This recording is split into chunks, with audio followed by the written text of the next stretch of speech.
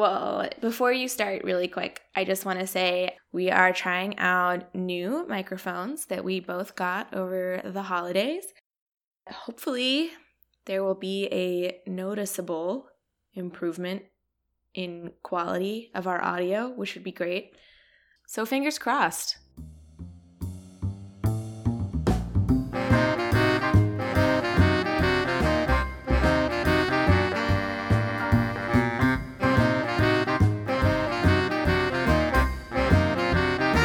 Okay, welcome to Fauna Facts, where we talk about weird facts about animals in a humorous way.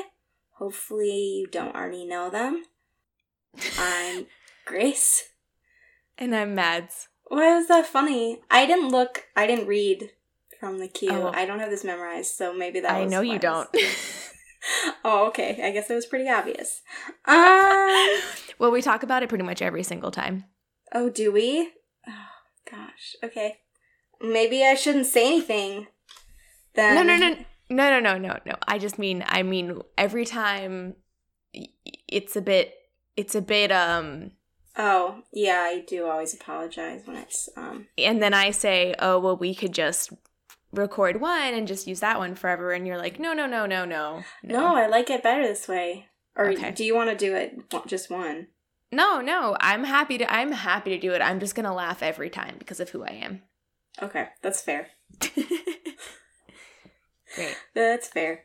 Great. Today, I think I might have bashed them inadvertently in a previous episode. So today I was going to talk about monarchs and what you can do to help them or should not do if you want to help them.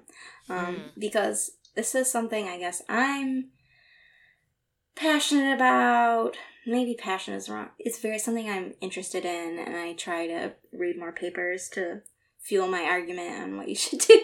So I can share this information with all of you. So should I go through the life cycle of the monarch? Like, why do people care about them? Sure. They don't live very long, right? Butterflies don't live very long. Well, actually, some monarchs can live very long, so... Really? Yeah. Because one of the things that makes monarchs, well, I don't want to say special, but something that's cool about monarchs is that they undergo really long migrations. So, for example, a monarch in New York, it will hatch out in the fall, and then it will fly all the way down to Mexico, or I think there's some that actually fly to Cuba, but anyway, it'll fly all the way down to Mexico. It'll go into diapause, so it shuts down a lot of its systems, the reproductive diapause, so it can't produce any eggs or sperm, slows down, doesn't do much. And then it comes out of that, and then it flies north in the spring and finds a good place to lay eggs on milkweed. And then those babies hatch out, turn into adults, they fly north, go, and then they recolonize up until they get back to New York, Michigan, wherever up there, Canada. What do you mean recolonize? So if they lived over the winter in those places, they would die. So recolonize means they just reestablish themselves in those places. Because for a lot of the year, there's no monarchs. Well, for the winter, there's no monarchs. And then they, over each generation in the spring and summer, they finally get up to the northern part of their range. So they recolonize it. Yeah. So that's why people... And then there's this the Western population is not doing great. The Eastern population is doing better, but there's still... I think there's been a 90% decline, 80% decline in the last, I don't know how many years, several decades.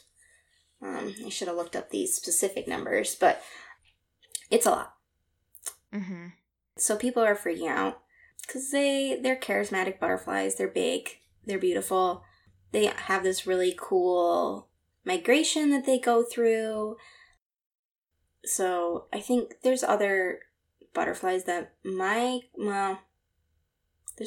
butterflies that migrate or disperse long distances, but not quite in the same way. So people are really interested in monarchs. So people like them. I like them.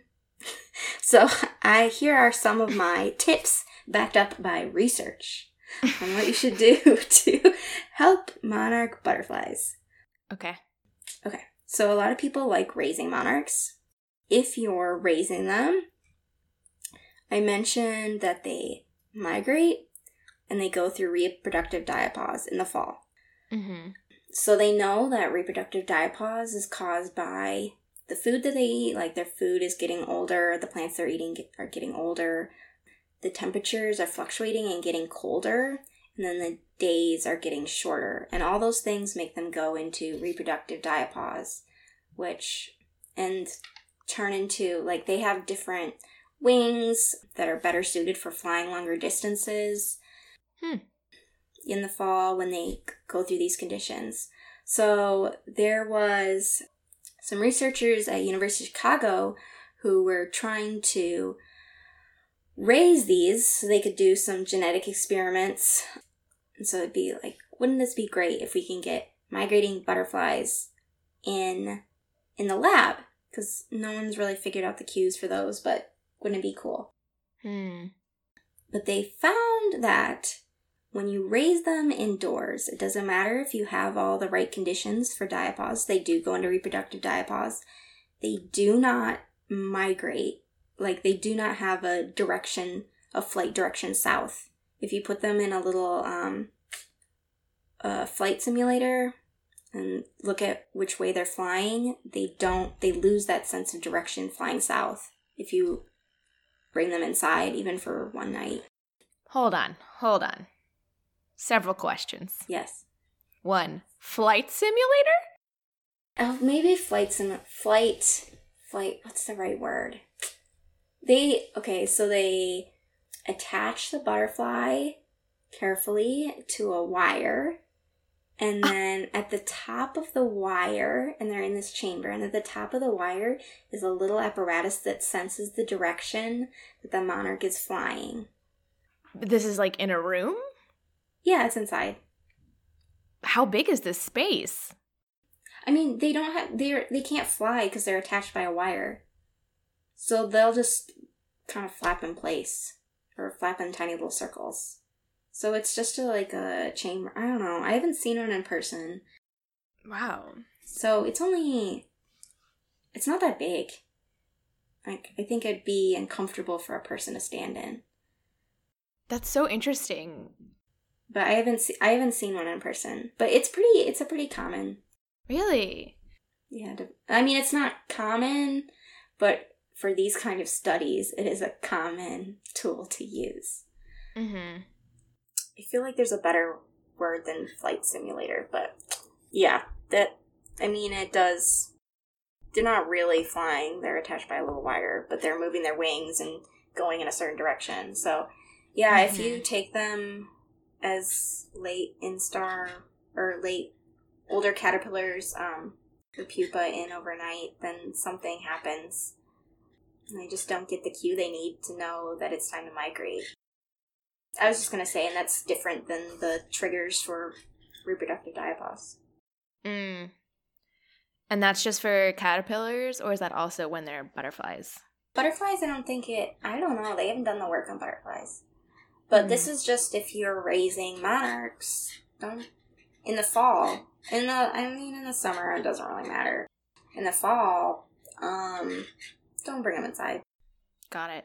And what else? Oh, and then if you're raising them from a commercial, there's places where you can buy monarchs and raise them. So that's cool. But they are their own genetic lineage. They've been raised in captivity for so long that they have their own distinct markers that show that they're different from the other populations, and they don't migrate. So when you release those out in the wild... Okay, so you're dooming them. They're not gonna migrate, so... But I don't know if it's good that they're mixing with the wild population. The jury's still out on that. But if you let them go in the fall, they're just gonna die. They're not gonna fly to Mexico, so... They're captive animals that you're letting out in the wild. They're used to being reared in someplace else. What else was I going to say about that? I think that's all I have about those guys. But, yeah, I fully support people raising monarchs. Just be aware when you're raising them in the fall to think about those things. The other thing I was going to talk about was milkweed. So, I don't think it's a big problem in New York and Canada. Really? Michigan. And for those of you who don't know, my family's from Michigan, so that's why I keep talking about Michigan. Mads knows that. But yeah, so down in the south there's a thing called tropical milkweed. So it's a really good, people like planting in the gardens. It's not as invasive. Well, it's invasive, but doesn't spread its roots like regular milkweed. It's really pretty. It stays in bloom longer. And butterflies really like it. And monarchs like it. But there's some problems associated with it. So because it stays in bloom all year round, when the other milk would die, then it might be encouraging butterflies to not migrate. Or monarchs to not migrate. Yeah. And then because the monarchs keep using this plant over and over, there's also worry that they're going to get this parasite, which, can I pronounce this? The shorthand is OE, and that's what a lot of people call it. But, fair. Ophriocistis electroscura. Sounds good. Yes. So it's this little protozoan parasite that lives on the milkweed, and then it kills them when they eat it. Kills the monarchs when they eat it. So there's a chance of that, building up over time because the plant never dies. Oh. Or doesn't die back. Got it. So there's the worry for that. So, my opinion is you shouldn't be planting it, but if you're planting tropical milkweed, cut it back in the fall so they're not laying eggs on it. Just cut it back. That's what you have to do if you have it. And there's other things about tropical milkweed. Can I ask a question? Yep, ask. So does that presuppose, are we talking about places that actually get colder in the fall and winter? For example, I know that there are a lot of butterflies in South Florida. Would it matter there as much? Yeah, that's an interesting question. Because they have found that it used to be that they thought, all these butterflies, if they're migrating, they're going to go to Mexico. And sometimes they don't go all the way to Mexico. They found some go to Cuba. They found some stop in Florida and just start breeding. So I think, the tropical milkweed, I think the parasite thing is a problem. And honestly, for monarchs in Eastern North America, maybe they won't. I don't think. Really, you're just protecting the monarchs that migrate. They have this thing where they can migrate to the northern part of the country. And if you just get rid of migration, they'll still be monarchs. They just might not be as many in the northern part. That's my opinion. That's speculative, but that's what makes sense to me.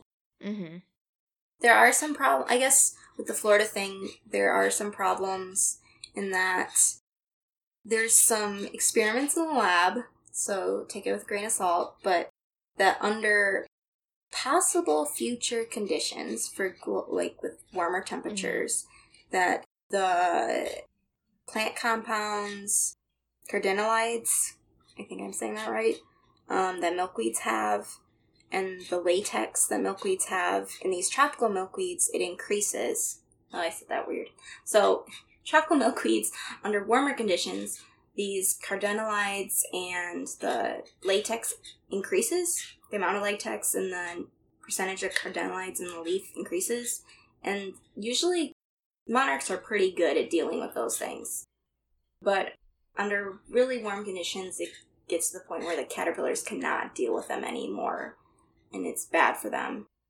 So that would be the problem for the caterpillars living in Florida, even if they're not migrating.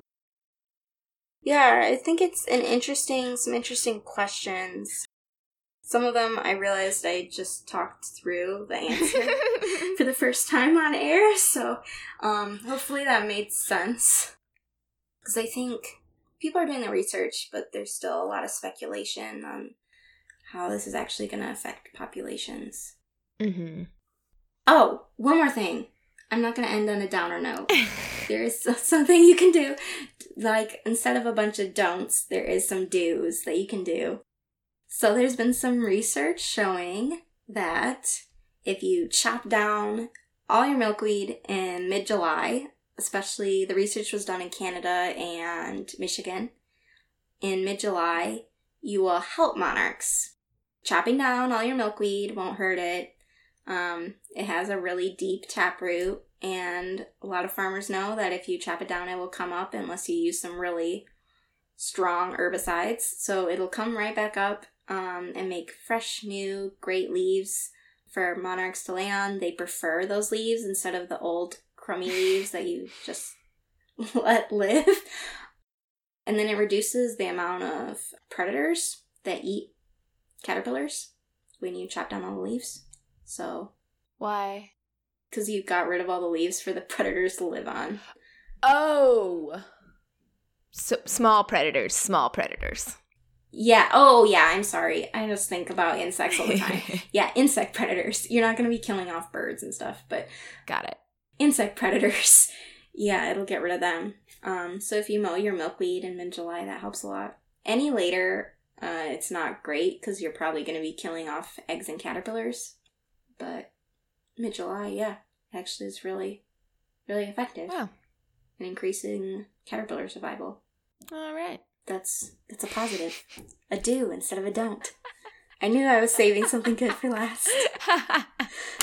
I really appreciate your newfound determination to end on a positive note. Yeah, I don't know. All the cool animal. Oh, I won't say anymore. Yep. Ending on a positive note. We're ending right now. Great. So wonderful. Amazing. Yep. Hopefully that was informative. I feel like my family has heard all of this. I'm sorry. Hopefully there's some new information, but I think all the new information was super depressing. So oh my I'm gosh. sorry about that. It's fine. I mean, I'm really interested to hear after my mom listens to this because she is very knowledgeable about plants, and I'm curious if she knows all of this milkweed facts. Probably, but I don't know. We've never talked about it. Yeah, since I'm in Arkansas, people do plant tropical milkweed, which it's definitely outside its range, definitely. Right. So we're kind of in the border where it's like, might actually matter. I don't know about Florida. Florida is like, sounds like it's the Wild West with monarchs. Are they migrating? Are they not? What's going on? I don't know. I just imagined a butterfly in a tiny cowboy hat, and it was cute. Yeah. I think that's a cute image too. So, I don't know. I'm sure there's some monarch people who are going to listen to this and get really angry. Good. Come here to get angry about the things I talk about. That means you know something. I'm glad that you're getting angry about what I'm saying. I can't. So, okay. All right. What do you have, though? So over the holidays, I visited my family, the aforementioned family in South Florida, and we went to this museum that I really, really liked. And there was this one-off mention of something that I had never heard of before, and my dad is really into history and has read a lot of South Florida history books and knows a lot about it, and he had never heard of it either. And that is ostrich racing, which... Isn't that just like a Swiss Family Robinson thing? That's what I always think of. Is that what you always think of when you hear about ostrich racing? Well, I've never heard of it, but that's like riding an ostrich. When I think about are they riding ostriches? Yeah. Well, it's both. It's both riding and having them like pull a little carriage kind of thing. Wow. Yeah. So basically in the late 1800s, early 1900s, it just became this weird tourist attraction, specifically in Florida. It was in some other places, but it really blew up in Florida. You know, obviously, Wild West for ostriches as well. Specifically, a really famous one was called the Ostrich Farm, and it opened in Jacksonville, Florida in 1892. It's said to be one of the state's oldest pastimes. What? Back then, a visitor had the opportunity to ride an ostrich. All you had to do was pay 50 cents and weigh less than 150 pounds because that's the maximum weight an ostrich can carry on its back. Okay, 50 cents? That's kind of expensive. For the 1890s? It's an ostrich. I can't. 150 pounds, though. I didn't know it could take that much. Okay, go on. Yeah, apparently. Hold on, wait. Now I want to know what 50 cents is. Okay, it was like $15. Oh, I guess that's not bad. Ish. Okay. That's not totally crazy. Yeah. So apparently what they did was ostriches feel safer in the dark, so they would put a sock over the ostrich's head, and then once you're like on the back of the ostrich, they pull the sock off and it leaps forward and you have to just hang on. They did have like saddles and reins and all of that kind of silliness. So it was like Wild West. It was like ostrich rodeo. A little bit, yeah. And if the riding the ostrich yourself sounded too dangerous, you could always sit in a little carriage that was pulled by the ostrich instead. And from photos, it seems like it could definitely pull more than 150 pounds, which makes sense because like it could have a carriage with a couple people in it. Yeah. It was kind of a dangerous thing to do because ostriches are not as easily trained as horses, for example. Yeah. And they can get pretty aggressive at times. Yeah. Apparently, male ostriches undergo really intense mood swings when female ostriches are laying their eggs, and so they can lash out at people standing nearby. Yeah. Can I interrupt with a story? Yeah, of course. Okay, so this is bringing back when I was in preschool. Oh, dear. Nothing happened, but it made a big impression on my small mind. We visited a farm where a guy raised ostriches, and I remember his shirt was just full of holes, like his sweatshirt, and he had all these scars, and it was just from ostrich bites. And I remember as a small child, that was terrifying. Bites? Not even like their claws? No, it's just bites. Wow. I mean, this is like I'm re-remembering what happened when I was 4, but... Right. That is very wild. Yeah. So, yeah, I would not want to ride an ostrich. Me either. Yeah, so if you didn't want to do that, they did have professional jockeys who would race them. It was just like a tourist thing overall, so you could watch them being fed, you could hold their giant eggs, you could buy a lot of ostrich-related souvenirs. For example, like an ostrich feather used to be worth a lot of money because people would put it in their fancy hats. And that was very in for a little while. Yeah. Are there photos of, like, people, like, Victorian... Well, I guess it's not Victorian, is it? Anyway, like, ladies with really long white dresses and men in top hats riding ostriches. That's what I imagine. Yeah, it's not far off. It's pretty great.